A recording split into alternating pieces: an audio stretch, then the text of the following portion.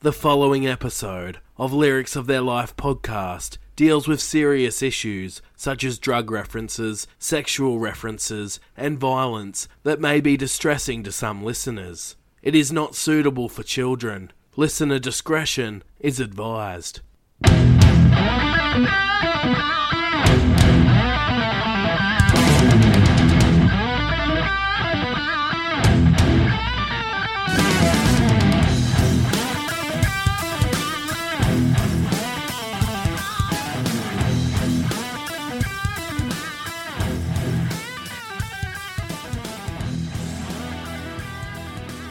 Hello and welcome to Lyrics of Their Life, the podcast that talks about the extraordinary lives lived by those that wrote or performed the songs we know and love. I'm your host Adam Hampton, and in today's episode, we'll be exploring the life and music of Jeff Buckley. Known best for his hit album Grace, his haunting vocals, strong songwriting and instrumental ability, and sadly, for his tragic death that shocked the world only a few years into his promising career. As we take a look at Jeff's upbringing, estranged from his pro-musician father Tim Buckley, and the road that led Jeff to sign his very first record deal. We take a look at the meaning behind the songs So Real, Grace, Last Goodbye, and Eternal Life, and we examine what actually occurred on that fateful day that Jeff drowned in the Mississippi at the age of just 30. This is the story of Jeff Buckley. This is Lyrics of Their Life. Prince has died at the age of 57.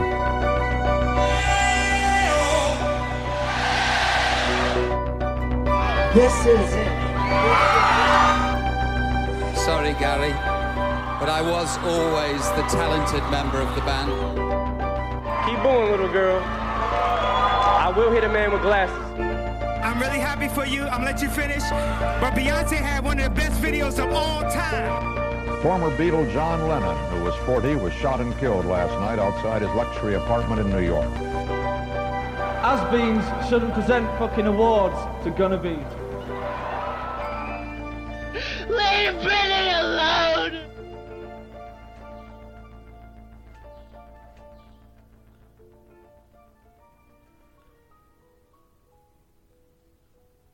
Jeff Buckley was born Jeffrey Scott Buckley on the 17th of November 1966 in Anaheim, California, in the USA.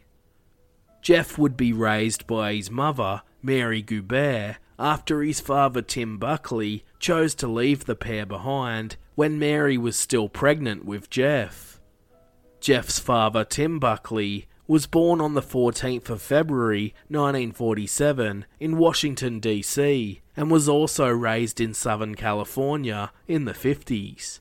Tim was very musically minded after being influenced by his own family to listen to musicians such as Billie Holiday, Miles Davis, Hank Williams, Johnny Cash, Frank Sinatra, and Judy Garland. When the early 60s rolled around, Tim taught himself to play the banjo at just the age of 13 after the folk musical revolution occurred, which eventually led Tim to start his very own band with his school friends called the Kingston Trio, and later as the Bohemians with his future songwriting partner Larry Beckett and bass player Jim Fielder.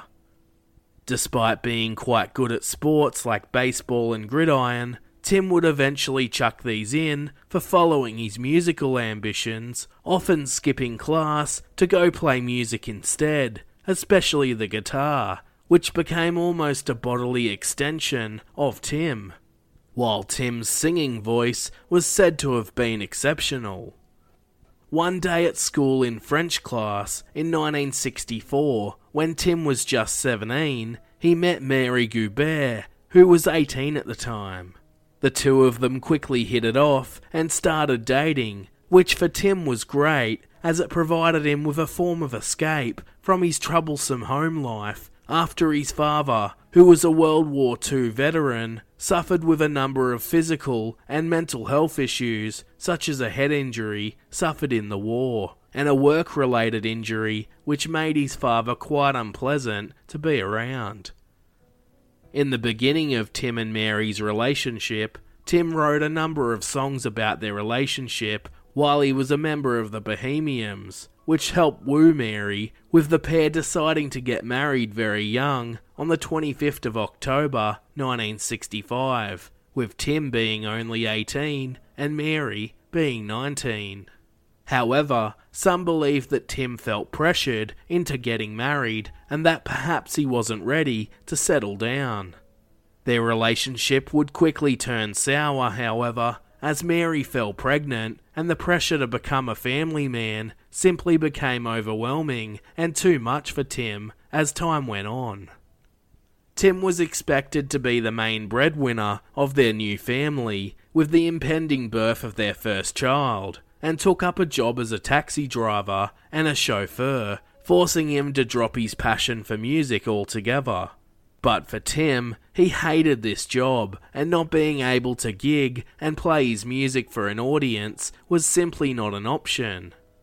During 1965, Tim would attend college for just 2 weeks before deciding it wasn't for him and dropping out. Tim instead focused solely on music during this time and began performing on the LA folk club scene at coffee houses and bars. Although, as the year progressed, Tim was very unhappy and claimed he was forced into getting married, ultimately deciding to leave both Mary and his unborn baby, as he looked to cement his name as a professional folk musician. Mary and Tim's divorce would be finalised later in October 1966, a month out from their son Jeff's birth. As Tim continued gigging around LA, he even repartnered with a woman named Jane Goldstein, after meeting her at the Troubadour, with the pair deciding to relocate to New York together. Earlier in the year, 1966, Tim earned a recording contract with Elektra Records after sending a demo tape away to them, and in August that year, he recorded his debut self-titled album in LA. Tim's career had only just started to take off, as Mary was just about ready to welcome Jeff Buckley into the world, without Tim by her side. Just months out from Jeff's birth, Mary and Tim arranged a meeting at a coffee shop in Orange County near Tim's family home. Tim, however, wasn't in a mood to change his mind and declared that he wanted no part in raising their baby, and that the decision on what to do with him was all in Mary's hands. Mary, of course, chose to go through with the birth and not to give him up for adoption, and would raise Jeff on her own. Mary, as a single mother, would travel and live together with Jeff in a range of towns around the Orange County or in the LA district, with Jeff remembering that they always seemed to be on the move and that he described themselves as, quote, working class white boy, desert town sort of no culture, no class, no nothing, rootless trailer trash. Although his mother sees that as a slight exaggeration, as they didn't actually live in trailers, according to her. Mary worked hard to support her son and was often changing jobs for better pay in different towns, or sometimes the work would simply run out, forcing her to look around in other towns or suburbs. Money was scarce, however, as there was a job shortage at the time. When Jeff was just a youngster, Mary met a man by the name of Ron Moorhead, who would eventually become Jeff's stepfather. This led to Ron being the only real father figure in Jeff's life, with his own father, Tim, not even meeting him once so far. Ron had really taken Jeff under his wing, so Mary decided that Jeff would now instead go by his stepfather's last name of Moorhead, and due to Scott being Jeff's middle name, Jeff became known as Scotty Moorhead. Then, when Jeff was around 4 or 5 years old, he would welcome his half-brother, Corey Moorhead, into the family, as the now family of 4 briefly settled in Southern California before moving on again. Despite his real father being a musician, Jeff would be influenced by his mother musically, as Mary was a classically trained pianist and would often play the piano for Jeff and Corey. Together they would sit for hours listening intensely to their mother playing, and they just loved being around her. When she would go to get up, they would beg her to stay and play them some more songs, with Mary quoted as saying, "No, Mummy, stay, play another one. Play the one that sounds like raindrops, or the waltz." Jeff would grow up playing on toy guitars and drums, and always seemed to be finding something musical to do with his spare time. At the age of 5, Jeff even found an acoustic guitar hidden away at his grandmother's, as she had hoped one day to give it to her own kids, but they just never had the interest or wanted it. Jeff was the lucky one who would receive the guitar, and he cherished it. However, at first, Jeff wouldn't necessarily play it, and would instead use it to roll his marbles on top of, or in the guitar cavity or sound hole. Jeff found this to be a fun game, but over time, he started plucking away and strumming the strings. At age 6, Jeff remembers hearing his mother play him a song by his father Tim, called Once I Was, which Jeff believes is the very first song he remembers hearing. He says despite not being close or even knowing his father, that he was still influential on his musical passion. Jeff's family, including his mother, enjoyed singing, and they would often harmonise together around the house. Growing up, Jeff listened to all sorts of music, such as Led Zeppelin, Joni Mitchell, Crosby, Stills and Nash, Bob Dylan, John Lee Hooker, Muddy Waters, Susie and the Banshees, The Smiths, French musician Edith Piaf, to heavy metal, opera, and even jazz, where he drew inspiration from Duke Ellington and Miles Davis. Jeff listened to everything he could, drawing influence from all of these varying genres. He later revealed that as a kid, he lived and breathed music, and quote, "Music was my plaything, it was my toy." While in regards to his musical influences, Jeff was quoted as saying, "Basically all that music comes from moving people in a live setting. Live meaning not on TV. Live meaning not on the radio. Live meaning you were there. Some people, they're in a performance space and they're moving the hell out of you." Jeff remembers as a kid, he would be riding along in his stepdad Ron Moorhead's VW van, as he would lie down on the back of the van platform, in between two large and very loud speakers, listening to Led Zeppelin on full blast. His stepdad influenced his love of Led Zeppelin and rock music greatly, by also playing Jeff the music of Queen, Pink Floyd, The Who, Kiss, and Jimi Hendrix. Jeff even wore out a Led Zeppelin cassette tape that he had received from his stepdad of the album Physical Graffiti, after listening to it non-stop. Jeff would even put Led Zeppelin on the record player and would speed it up to 33 RPM and listen to Robert Plant's voice with a funny high pitch. Jeff was quite a character, especially around those close to him, and would even impersonate Elvis and quote him. On one occasion, when Jeff was much older, he was questioned on what or who his main musical influences were, and he wittily replied, quote, "Love, anger, depression, joy, and dreams, and Zeppelin totally." Jeff wasn't really a sporty kid, unlike his biological father Tim, and he wasn't really interested in having girlfriends at school. Instead, music was his main focus. Jeff enjoyed his own company and just listening to loads of music, and by the age of 8, he says he remembers thinking being a musician is exactly what he wanted in life. Jeff was described as a bit of a loner, and sometimes an awkward and shy kid who didn't really fit in at school. He was said to have found it very hard growing up and fitting in, and as he wasn't a people pleaser or a sheep, he would often be picked on for this. Jeff also struggled with his own self-esteem and was insecure about the way he looked, which sadly was something he would never really overcome, and he always had that sense of insecurity despite the attention that he would often attract from female fans. Jeff was said to have had a quirky sense of humour and liked to joke around, despite also having a serious side to him and growing up to be very witty. At the age of 8, Jeff would meet his biological father, Tim Buckley, for the very first time, when he attended a gig of his father's and would end up spending the week with him. Despite any previous disappointment or anger he held for his father, Jeff was happy to be spending time with him finally after all these years.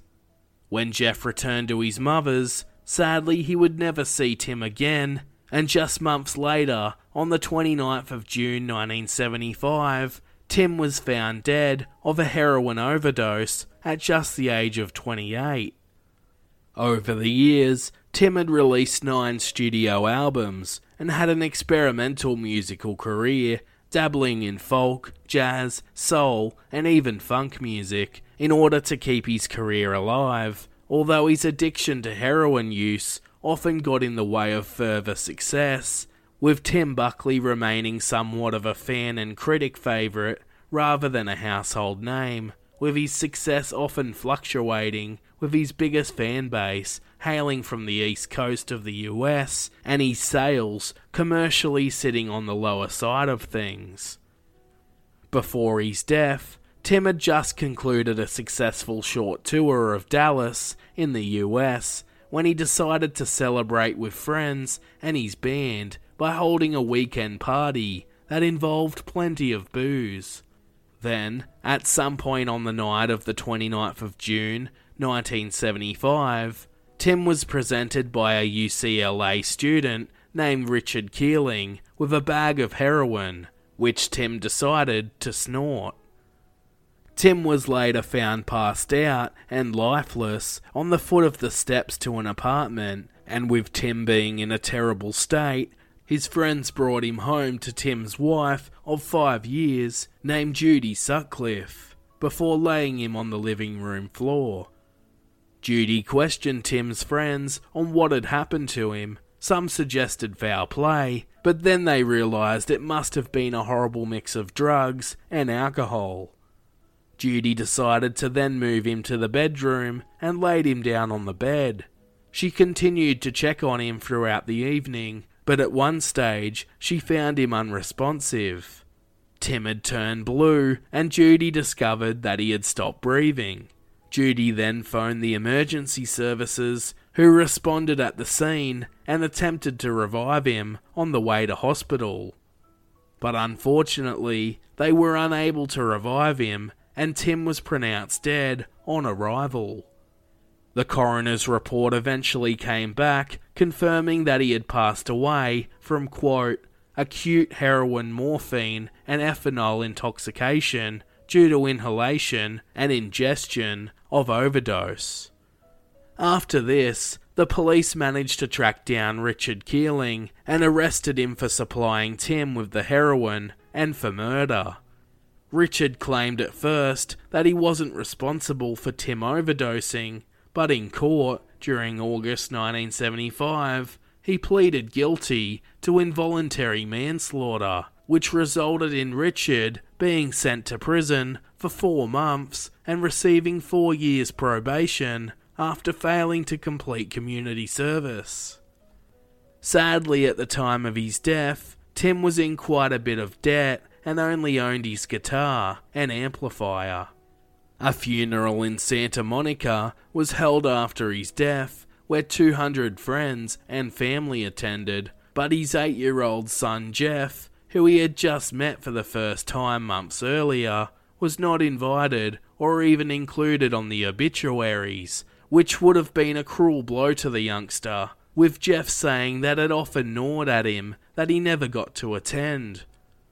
With this sad news of his biological father passing, Jeff decided that he would now go by his birth name of Jeff Buckley, after years of going by the name Jeff or Scotty Moorhead. as Jeff had also discovered his birth certificate reading Jeffrey Scott Buckley. This was Jeff's way of honouring his late father and feeling closer to him, although Jeff was still referred to by his family as Scotty. Sadly, as Jeff got older, his opinion of his father would understandably vary over the years as he contemplated Tim's absence for much of his life and pondered why he left in the first place.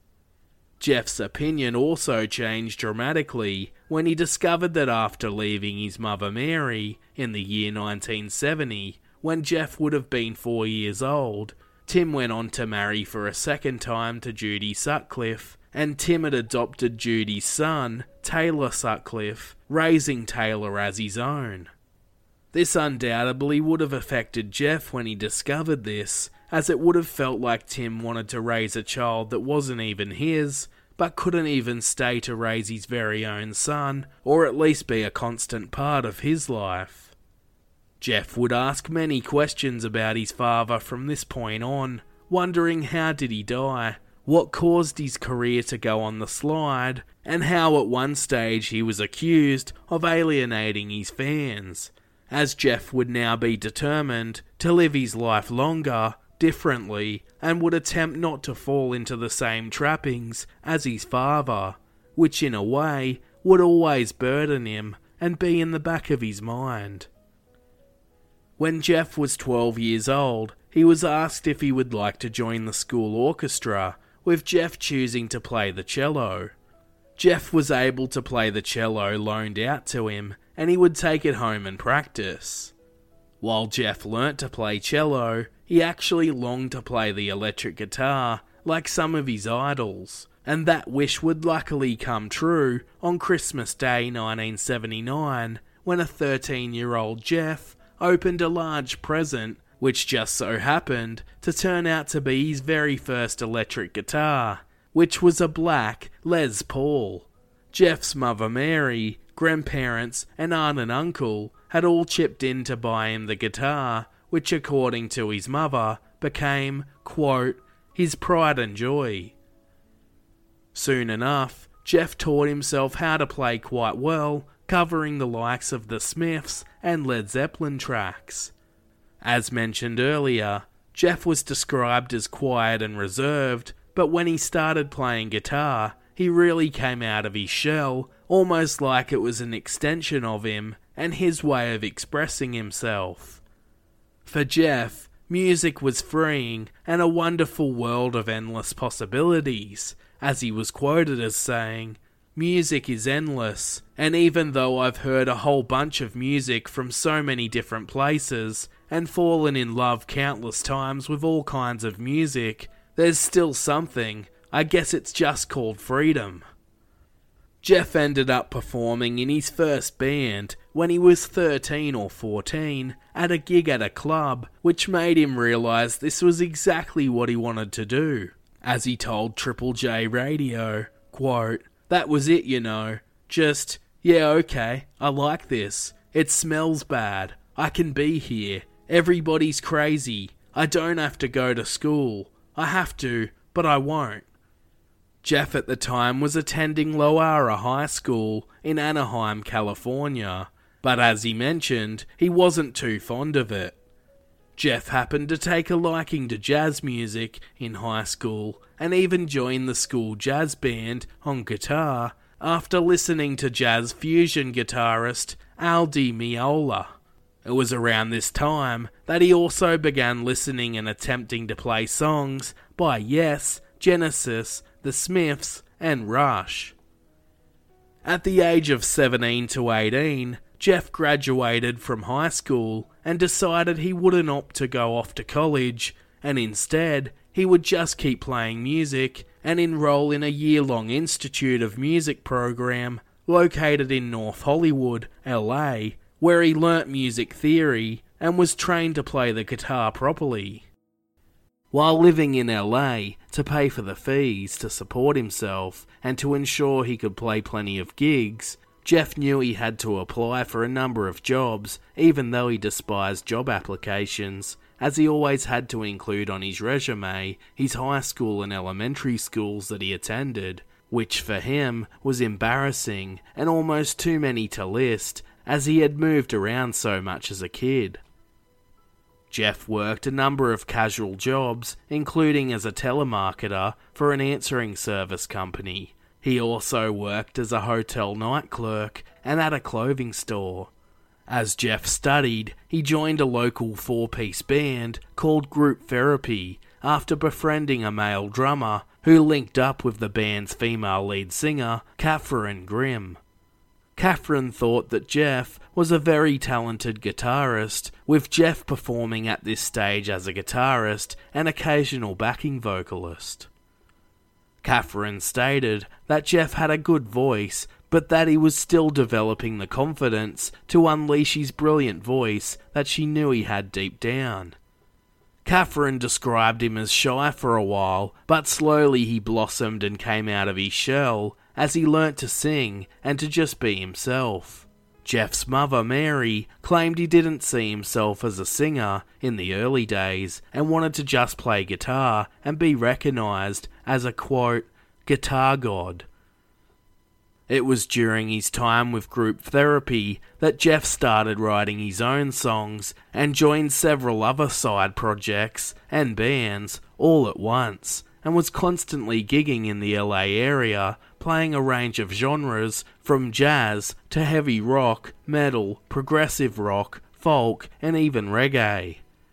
Jeff toured with a reggae performer called Shinehead and worked studio sessions for small-time R&B and funk bands. In relation to the job and band situation, Jeff was also quoted as saying, "As usual, when you start doing exactly what you are, whether you're a writer or a catamaran sailor, you pretty much start in for the most demeaning work you will ever do in your life, and some of the bands were really fun." The band Group Therapy would last around 3 years, while Jeff wrapped up his Musical Institute course after 1 year at the age of 19. Jeff later told Rolling Stone magazine, quote, "It was the biggest waste of time," but then in a different interview with Double Take magazine, Jeff said he enjoyed the music theory side of things, and quote, "If you have the interest, go to a private teacher. Go someplace, some college, and learn theory. That was something I really enjoyed. Theory, meaning the meaning of the musical nomenclature. I was attracted to really interesting harmonies, stuff that I would hear in Ravel, Ellington, Bartok."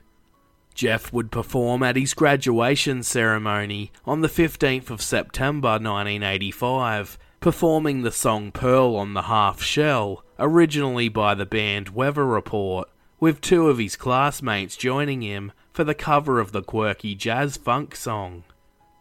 After a while, Jeff grew tired of LA and Southern California, after saying that he never felt like he fit in, despite living most of his life here. So at the age of 23, Jeff decided to head to New York City in February 1990, sharing an apartment in Lower Manhattan with female actress Brooke Smith, who featured in the film Silence of the Lambs. It wasn't long into his stay in New York that he especially got right into the music of unique Pakistani vocalist Nusrat Fateh Ali Khan, and Indian and Pakistani music known as Qawwali, a form of Sufi devotional Islamic singing. Jeff would learn to imitate this type of singing despite not actually understanding what they were saying. It would be perfect for training his voice to throw out all sorts of unique notes and really added to his own unique style. Jeff also started playing the music of blues legend Robert Johnson around this time, and he also got into the music of punk band Bad Brains, as his wide interest in music would greatly help his unique style to develop. Jeff had sold everything he owned to move to New York, barring his musical instruments of course, and at first struggled to find paid work as a musician. Then, during September 1991, when a talent manager named Herb Cohen, who once worked for Jeff's father Tim, got in contact with Jeff and organised a recording session with Jeff for a demo tape, as he paid for Jeff to fly back to LA to record alongside producer Michael Klaus.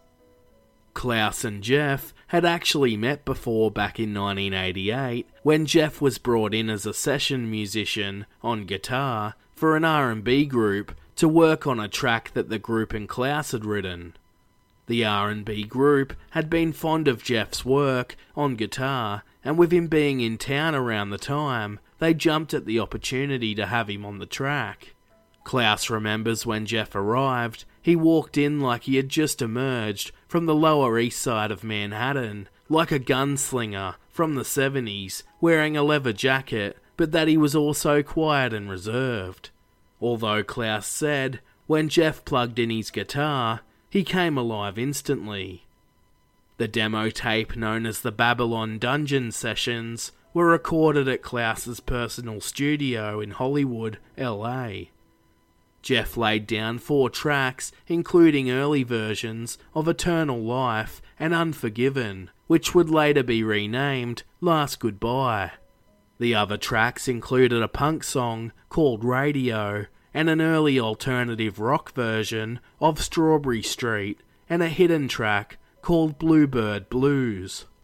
Klaus says he remembers asking Jeff where he wanted to be in 5 years, with Jeff stating, quote, "I want to make an album that makes people forget about Led Zeppelin 3.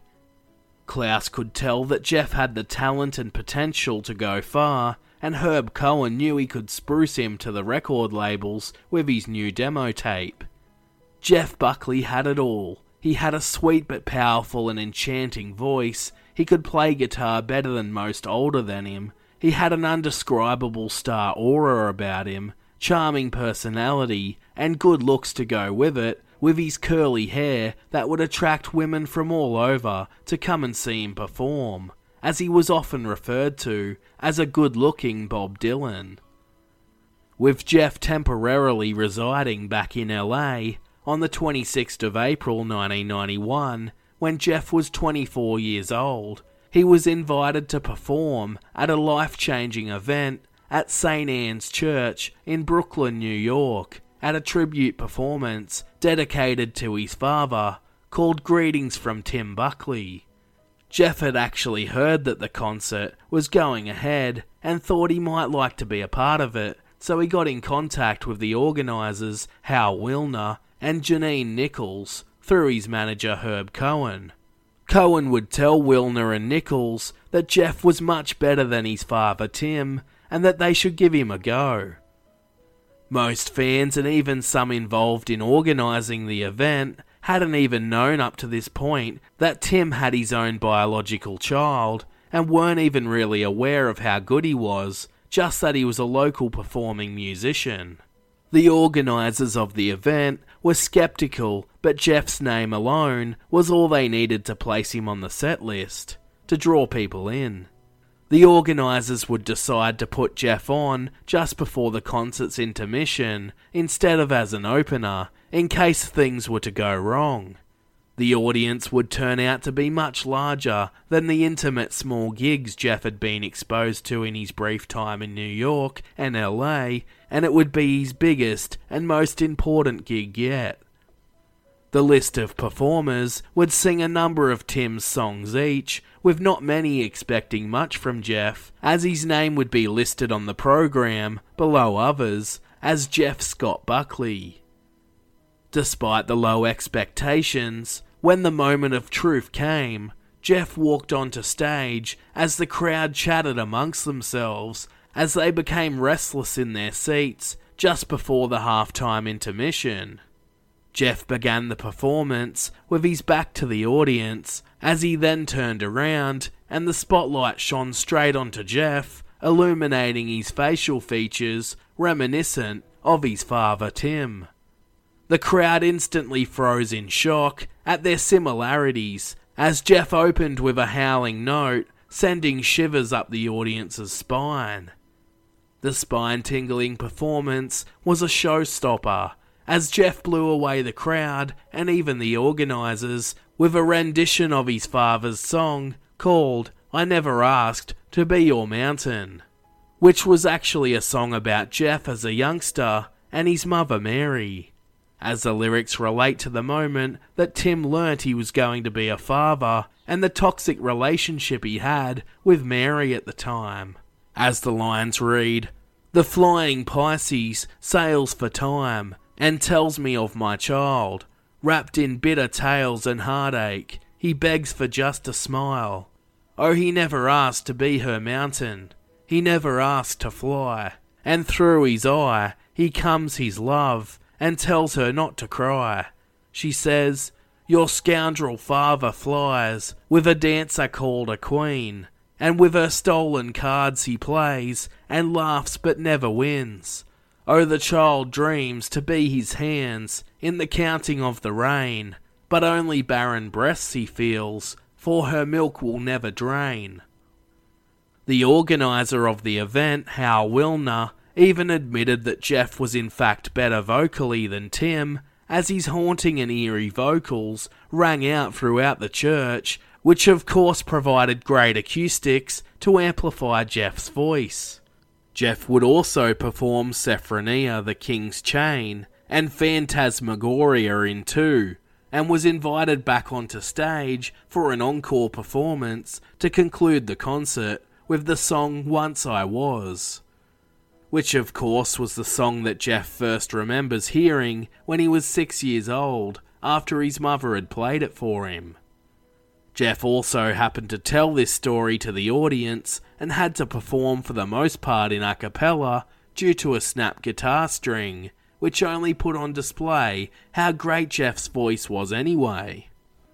After the show had finished, Jeff was swarmed but overwhelmed by fans of Tim's who came over to give him their praise and took Jeff's business cards to come see him at other shows. Jeff was so emotional after the performance that he cried to himself backstage, overwhelmed with the positive reception that he had received, and perhaps the fact that he honoured his father, as he once said to Rolling Stone magazine, quote, "It wasn't my work, it wasn't my life, but it bothered me that I hadn't been to his funeral, that I'd never been able to tell him anything. I used that show to pay my last respects." One thing Jeff did struggle to take constructively, however, was the loads of comments he received saying he sung just like his father or that he looks exactly like his father. For Jeff, he didn't want to be seen as an extension of his father, as he himself didn't know him well enough, and he still held a sense of anger for him not being around. Jeff just wanted to be himself and be known for his own work. But, as much as he wanted to distance himself from his father in order to pay his respects, he felt he still needed to perform that night. While Jeff wasn't a fan of these comments, there was no doubting the uncanny similarities in regards to their soft-spoken singing voices, despite Jeff's coming to be known as much stronger. While the way in which Jeff moved when he performed, the way they both spoke and sung with so much passion, the way they close their eyes when they sing, their hair and their facial structures were quite similar. As his career progressed, however, Jeff came to terms with these comparisons more so, although his mother Mary said that Jeff had made his own path and it had nothing to do with his father, as she was quoted as saying, "That was Jeff, it was all in his soul." However, many claim that Jeff's career took off after this performance, although Jeff himself didn't like to acknowledge this. It was at this tribute concert for his father Tim Buckley that Jeff would meet and begin to date a musician and artist named Rebecca Moore. For Jeff, New York made him extremely happy with a more artistic environment and was perfect for unleashing his best self musically, so with Rebecca, he decided to stay here permanently and move back from LA for the second time. Rebecca Moore grew up amongst the New York art scene and would introduce Jeff to the weird but wonderful world of artistic performance, improv, and theatre, where Jeff would once again incorporate his improv experience into his live performances as a musician, while also drawing on the quirky and humorous side of his personality. With many who knew Jeff well, they claimed that he had two sides to his personality, being the goofy, funny guy who joked around a lot, and that he could be spontaneous, but that there was also another side of him where he was shy, reserved, and liked to do his own thing. Jeff would attend these improv evenings with his girlfriend Rebecca, and perform quirky segments, creating sounds from flicking random objects, such as CDs, and blowing with his mouth into shower hoses to make all sorts of strange sounds, while also reciting poems. Together the pair even appeared in a play of sorts called The Cure for the Biting of a Mad Dog, which was taken from Old English texts. Jeff and Rebecca's relationship, however, would be quite brief. Jeff once even said that if he didn't have music, that he would take up anything artistic, such as sculpture design or even screenplay. Improv would allow Jeff to come further out of his shell and to produce more unique experimental sounds to incorporate into his music and to utilise vocally. Improv allowed Jeff to be much more efficient with arrangement and pacing within his songs, and taught him the importance of live music and connecting with your audience in a more intimate setting. Jeff would sum up the role of art and music in what he does and how he expresses himself by saying, quote, "There's artistry in human beings. It's just a human function. I find answers from music all the time, but because mostly identifying with music is a way of expressing myself, I just find most of my answers there. Other people find it through pain, or art, or teaching, or even murder." After the tribute performance for his father, during mid-1991, Jeff even joined a band that was led by his friend Gary Lucas, who he had also met during the tribute show.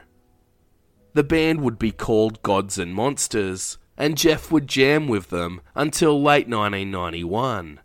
With Jeff breaking up with Rebecca, he would move to the Lower East Side of Manhattan in New York after Gods and Monsters picked up a development deal with Imago Records.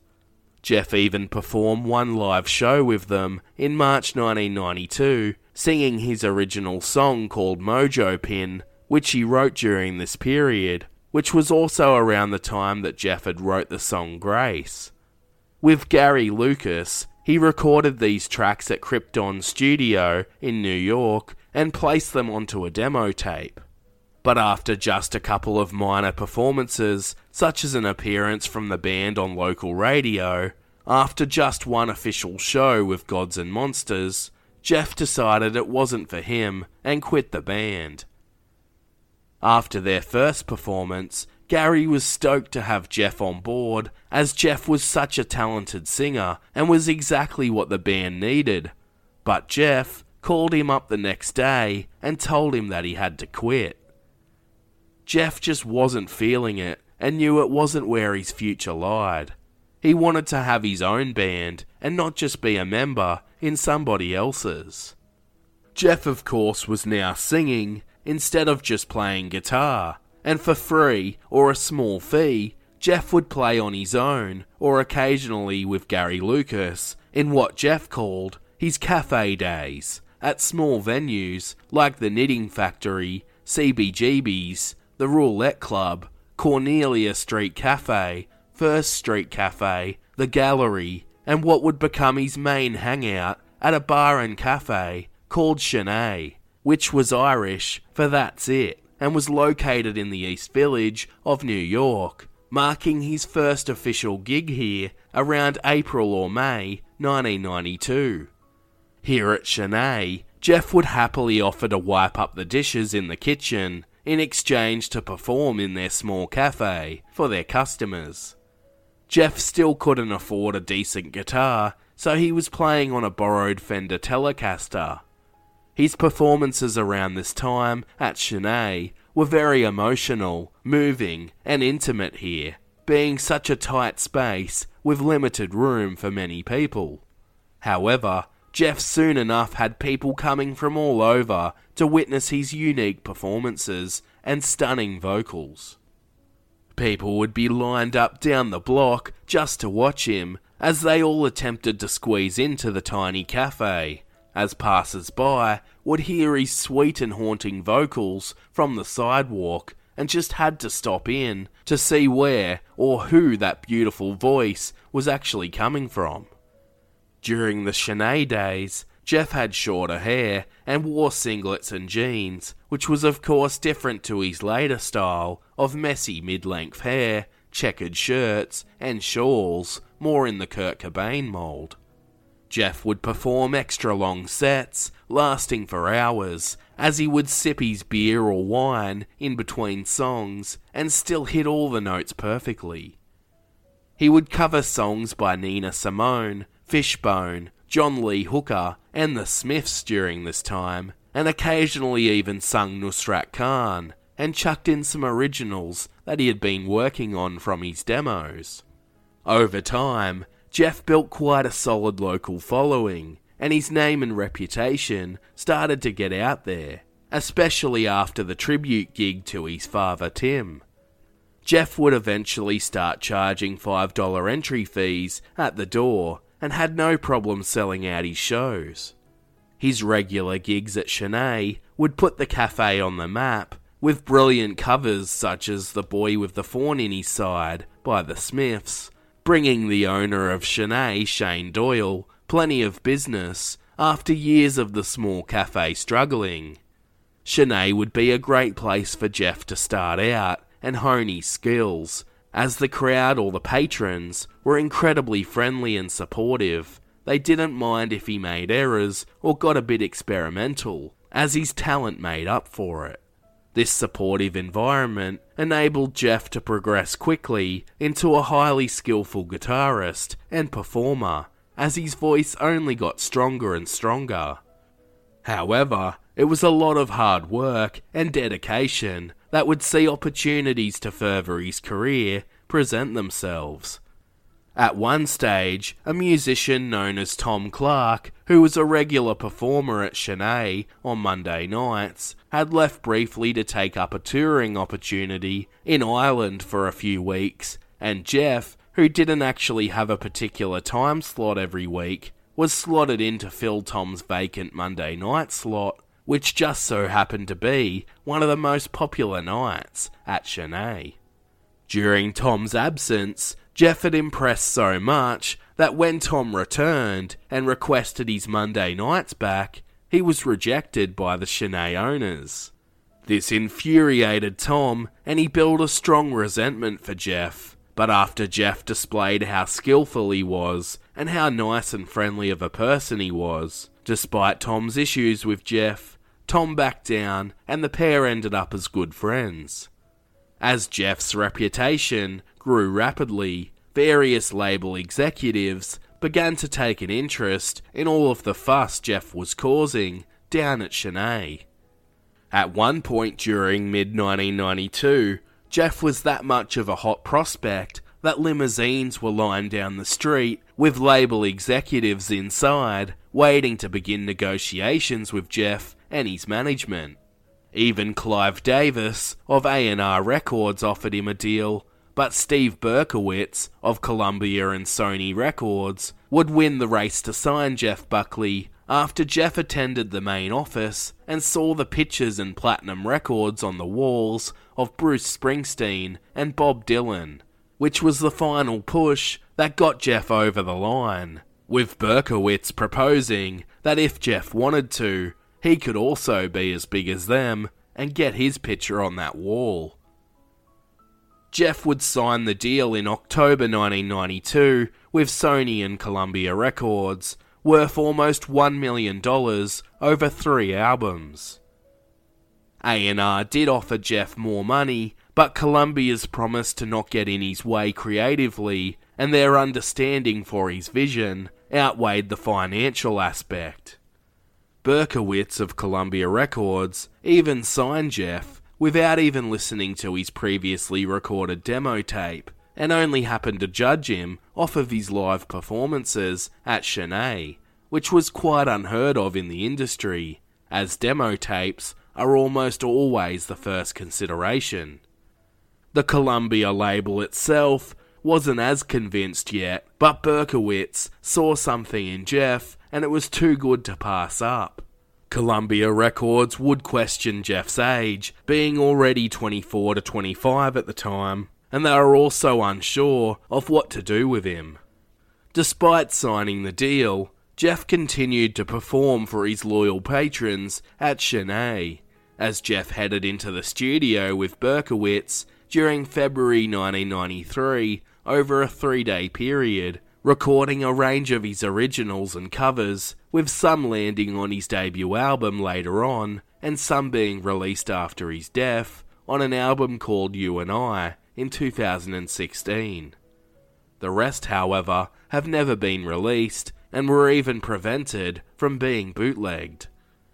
Steve Berkowitz would later describe the sides of Jeff's personality that he noticed during these sessions, as he said, "He was in some ways just like the records, deep, moody, mysterious. Where does all that come from? How does one person have that much ability and emotion and understanding? And then on the flip side, he was hysterically funny, like a Jim Carrey, Robin Williams manic comedian who could impersonate anyone."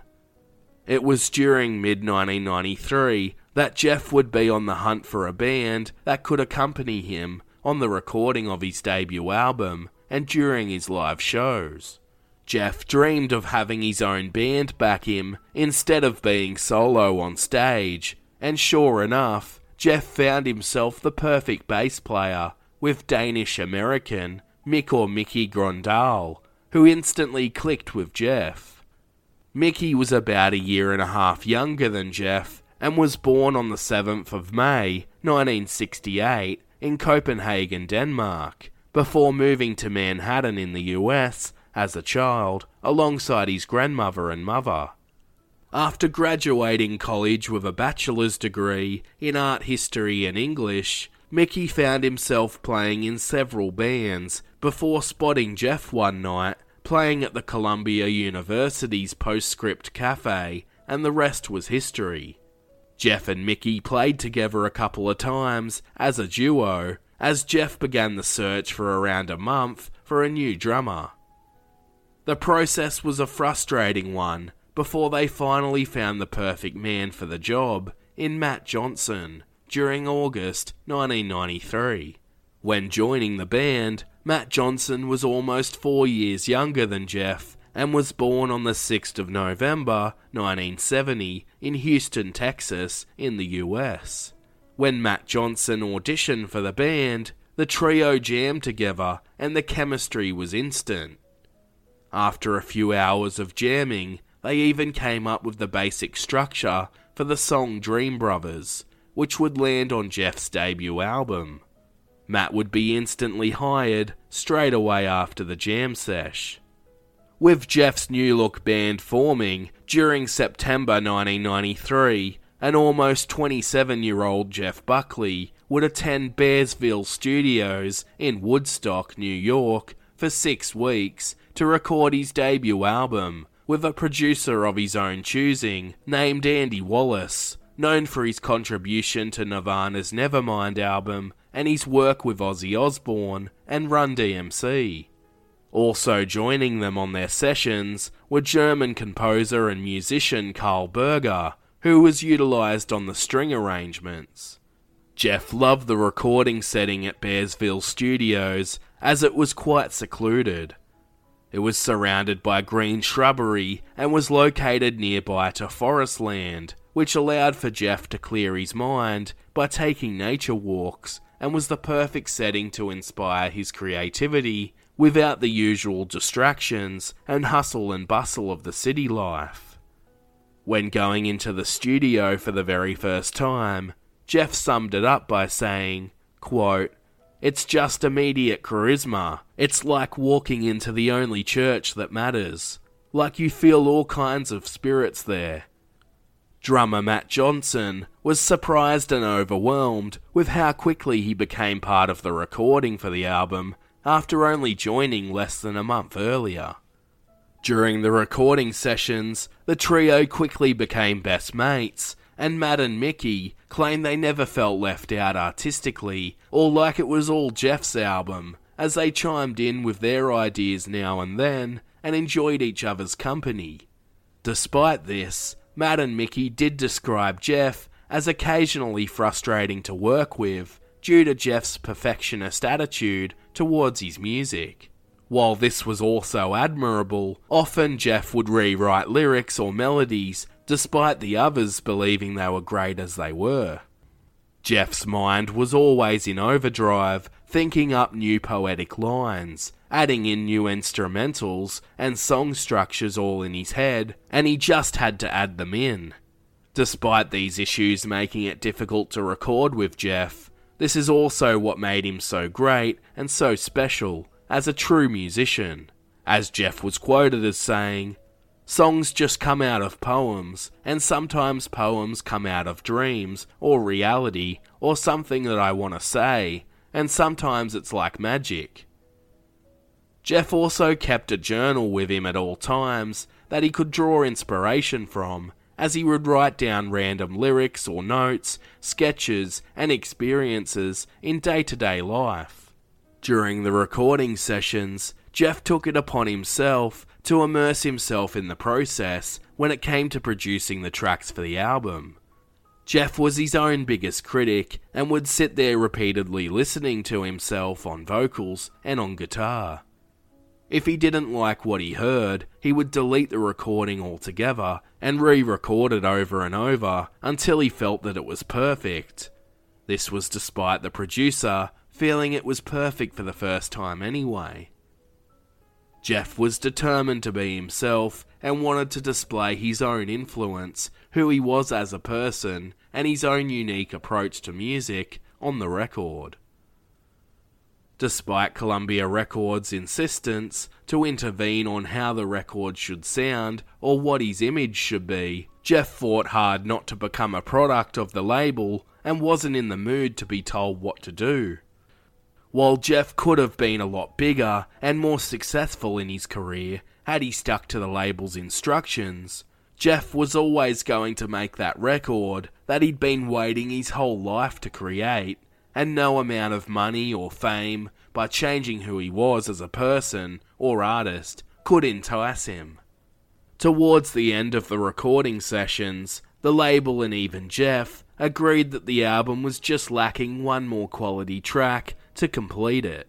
That's when Jeff brought in his musician friend and fellow talented guitarist named Michael Ty to help construct a track that became Jeff Buckley's favourite of his career, known as So Real, which actually pushed another great track, titled Forget Her, off of the album. Michael Ty would become the fourth member of the band at the end of the recording sessions after passing an audition, as they were seeking a second guitarist to accompany and complement Jeff. Ty had been born and raised in New York and was also part of the downtown New York theatre scene during his teenage years, which is where he met Jeff Buckley, and the pair became good friends around 2 years before they collaborated, as the pair would hang out, attend each other's gigs, and listen to music together. Michael would be still in high school when he first met Jeff, as Ty recalled to Music Radar, quote, "Jeff's girlfriend when he moved to New York was a close friend of mine. Her name was Rebecca Moore. When he moved to New York from Los Angeles, he moved in with her in the East Village, and that's when we became fast friends.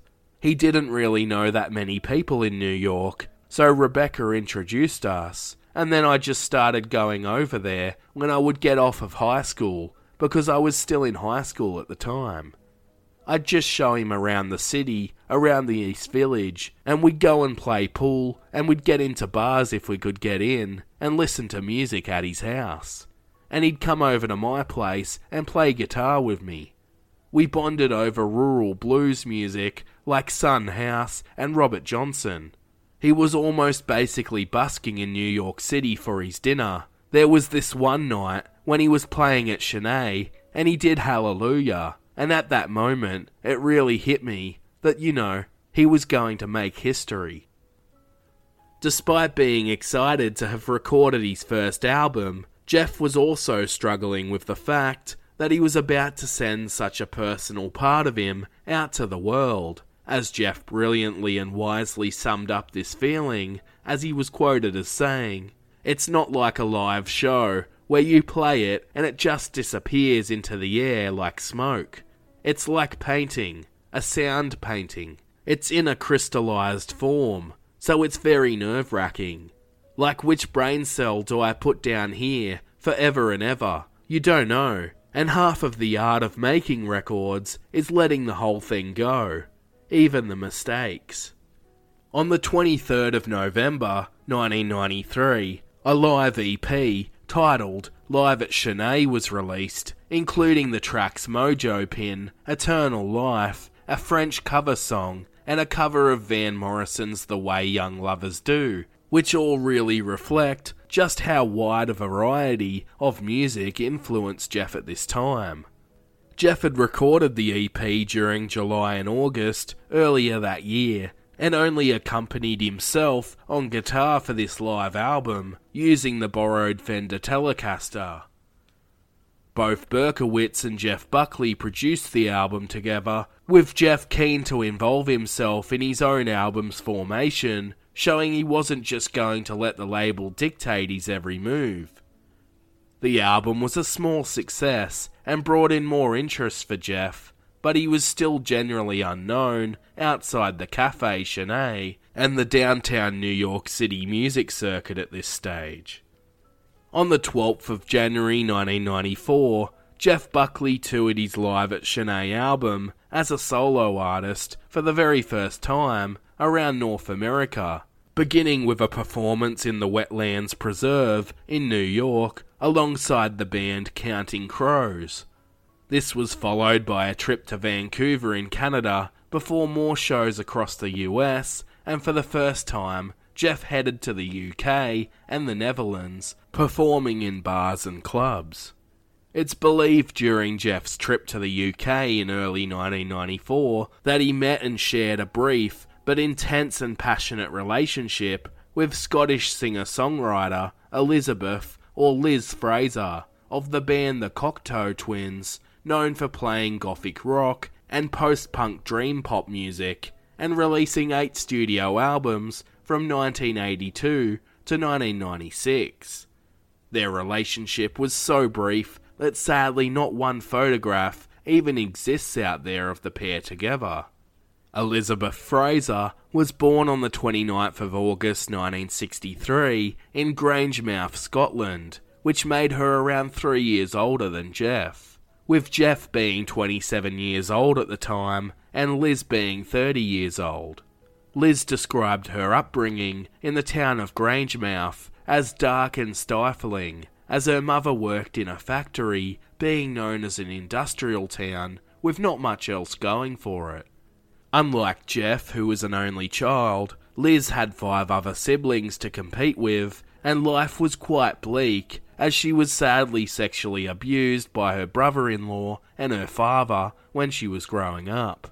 All of these factors were believed to have contributed to Liz developing an eating disorder and bulimia and turning to a more goth or punk style of appearance, listening to punk music and dressing outrageously compared to the rest of her family, which happened to get her kicked out of her home by her parents at age 16, as she refused to change her newfound style. This led Liz down a destructive path as she rebelled, receiving her first tattoo at just the age of 16, and using music as her escape from her troubled young life, much like Jeff had. At age 17, Liz met Robin Guthrie while she was dancing for money at a club, with Liz saying, quote, "What brought us together was me having no ideas and opinions of my own, and him having plenty, enough for both of us. We were attracted to each other for the wrong reasons. Robin Guthrie would prove to be a negative influence on Liz, and the pair would soon join Will Heggie to form the Cocteau Twins. Of course, then things fell apart over time, and due to her contract with her record label, she had no choice but to see it out in the same band as her troubled ex, Robin Guthrie, which made it very difficult to continue on. However, this led her to meeting Jeff, who potentially saved her from returning to Guthrie romantically, and their toxic and troubled relationship, with Jeff showing her a different side of life and that she deserved better. Together, Liz and Jeff instantly had a connection, with many describing their bond as magnetic, as they bonded over their past experiences, troubled childhoods, and they helped each other through their relationship troubles, and they bonded over their similar taste in music, with the pair both being talented musicians in their own right. Liz was having a tough time in her band at the time and was struggling after having troubles with her ex-husband and fellow Cocteau Twins bandmate Robin Guthrie. When Jeff and Liz got together, Guthrie and Liz had been on a brief break in their relationship due to Guthrie's drug and alcohol abuse, resulting in a trip to rehab, while Liz was struggling with her own mental health, deciding to receive psychotherapy treatment. But Liz described meeting Jeff as like a breath of fresh air, and that he really sparked something inside of her, reclaiming her happiness and excitement for life again. As Liz was quoted as saying, "I was having a hard time in the band I was in, so to meet Jeffrey was like, I had all this colour in my life again." Jeff had actually been a huge fan of Liz's work since she featured on a cover version of one of Jeff's father's songs called Song to the Siren in 1983, when she performed in the project band This Mortal Coil, including members of the Cocteau Twins. Jeff was blown away with Liz's voice, and as time went on, Liz actually became a fan of Jeff's music in the early 90s. Usually shy and quiet, especially when interviewed, Liz spoke in a BBC documentary about Jeff, where she was quoted as saying, "I mean, he idolised me before he met me. It's kind of creepy, and I was like that with him. This is embarrassing, but it's the truth. I just couldn't help falling in love with him. He was adorable. I read his diaries, he read mine. You know, we'd just swap. We'd literally just hand over this very personal stuff, and I've never done that with anybody else. I don't know if he has. So in some ways, there was a great deal of intimacy, but then there'd be just times when I'd just think, oh no, I'm just not penetrating this Jeff Buckley boy at all." Jeff was well known for keeping a very personal diary or journal that he would jot down all sorts of things in, from lyrics to his most deepest thoughts, so this was no small deal for him either, showing just how much love and trust that the pair shared for one another. Like Liz said, however, Jeff was hard to penetrate, meaning he at times struggled to open up completely and fully let Liz in person. This would sadly contribute to their breakup in the end, as Liz also claimed that at times she felt more like a groupie than a partner, and that the intimacy was good at times, but also rocky. This was often described as the case with Jeff, as he struggled to interact with others off the stage, but on the stage, he opened up and could do and say anything. It was like his therapy, and all anxiety would fly out the window. Fans of both Liz and Jeff claim that Jeff was the centerpiece for the Cocteau Twins EP, titled Twin Lights, in 1995, as Liz appeared to hint at this connection during an interview with Alternative Press, when she claimed that she went on tour in support of the band's album Four Calendar Cafe in 1994 and fell madly in love with a mysterious and unnamed man, as she was quoted as saying, "My love addiction was worse than ever. I was maniacal. The EP is about that man. My last goodbye, as it were. I was too needy, and he was too much of an avoidance person, naturally. This description of the mysterious man, an avoidant person, and perhaps the mention of a last goodbye, and the timing of events, suggests that this is in fact referring to Jeff. Just before the pair parted ways, however, Liz and Jeff would record an incomplete duet together titled All Flowers in Time Bend Towards the Sun, which would to this day never be released officially. The song, however, was unofficially leaked onto the internet, which appeared to anger Liz when she was asked by The Guardian in 2005, as she was quoted as saying, "Why do people have to hear everything? It's unfinished, you see. I don't want it to be heard." The emotional track, while beautiful, would have no doubt been special to Liz, and it would have been frustrating to see it be leaked out without her consent.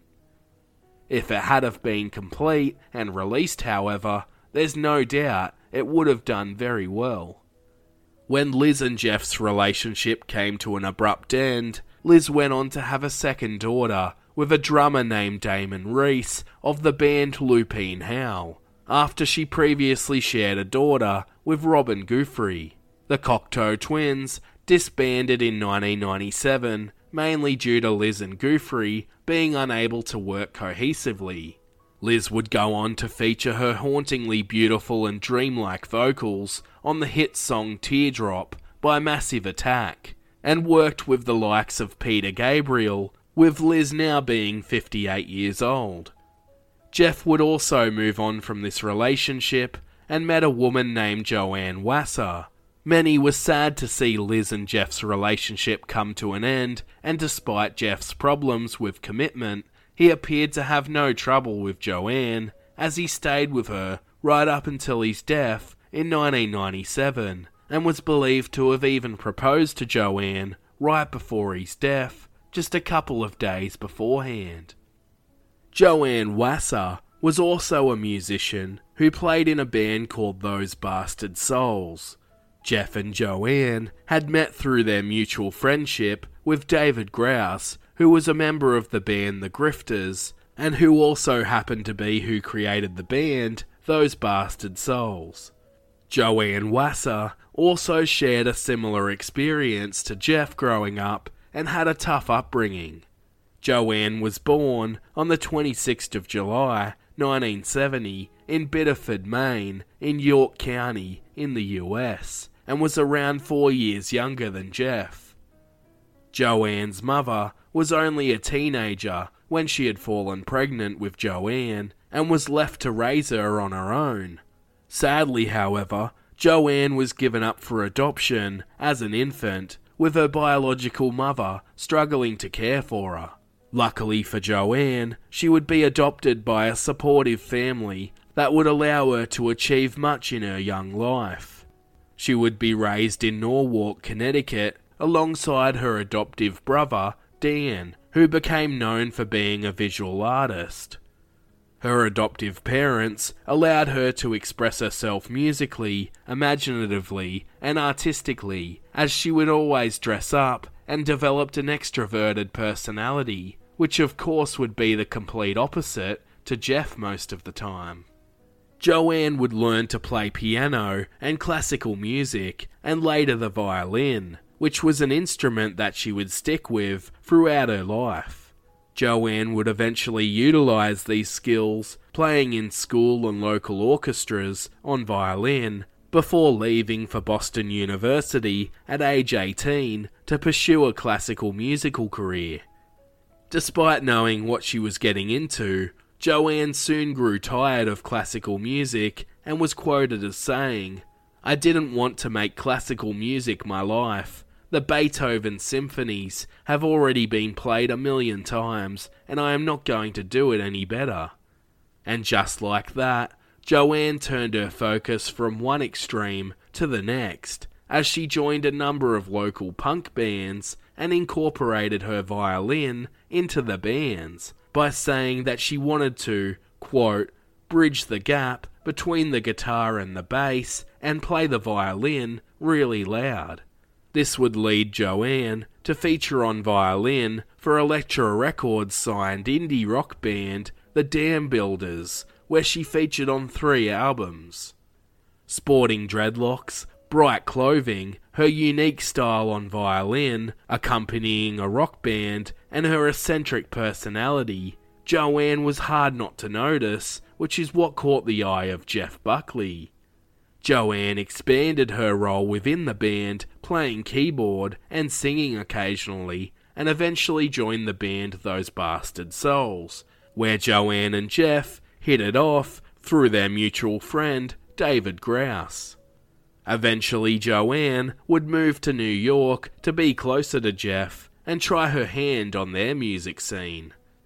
During June through to August 1994, Jeff returned to the US, performing more and more shows as his name started to get out there.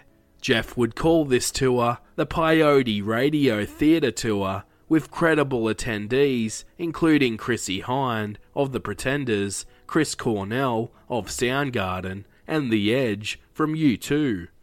Often witty and intriguing in his interviews, during 1994, in an interview with Much Music, Jeff Buckley revealed that he is actually a very spiritual type of person, and he has a very interesting outlook on life, who we are as people, and what it means to create art. As Jeff was quoted as saying, "I think people are divine and eternal. I think that people live on many, many different levels. You know, you see things, understand things in a certain way. Yes, we're totally mortal, and I don't even know what that is. This flesh thing on this earth thing, you know, in finding out at the time. Everybody knows what it's like to create an artistic moment. It's just heightened humanism and human language. If you've spent a night making love, you know exactly what it means to strip your ego down, where you are there expressing yourself wordlessly, collaborating on a moment that has an energy about it, that is replenishing or inspirational in ways that you could never imagine, and that's the way art really is. I sometimes think it's just a dream that your soul has in order to reach out to people, to kiss or dance or something. The more you learn about the nature of things, the more you attune to it.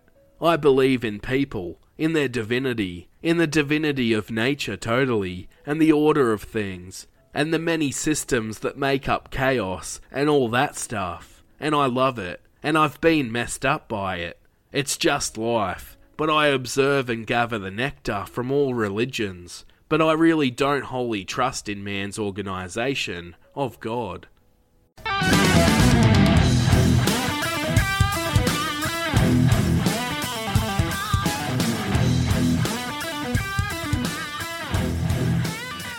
Thank you for tuning into that episode. Don't forget to check out our other episodes, ranging from Kurt Cobain and Freddie Mercury, to Prince, Chasey Chapman and Stevie Nicks, and up-and-comers like Youngblood, Tones and I, and the Kid Laroi. For more information regarding this episode, including weekly updates and more, head to our Facebook page at Lyrics of Their Life Podcast, or our website at lyricsoftheirlife.com. You can also find us on Instagram, Twitter, TikTok, and even YouTube and Spotify, where you can find a range of playlists featuring the music of every artist covered in the Lyrics of Their Life podcast so far.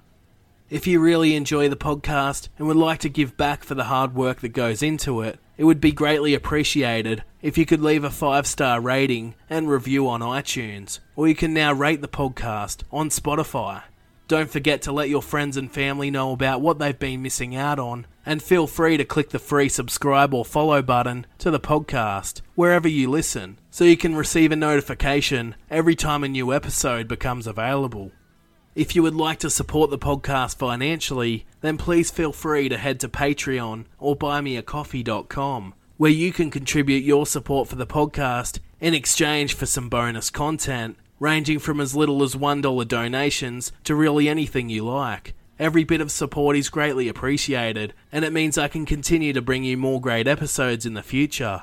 This podcast is created and researched completely independently, so your contribution would really help this podcast continue on. Once again, thank you all for listening. I hope you enjoyed that episode. I'm your host Adam Hampton, and this is Lyrics of Their Life.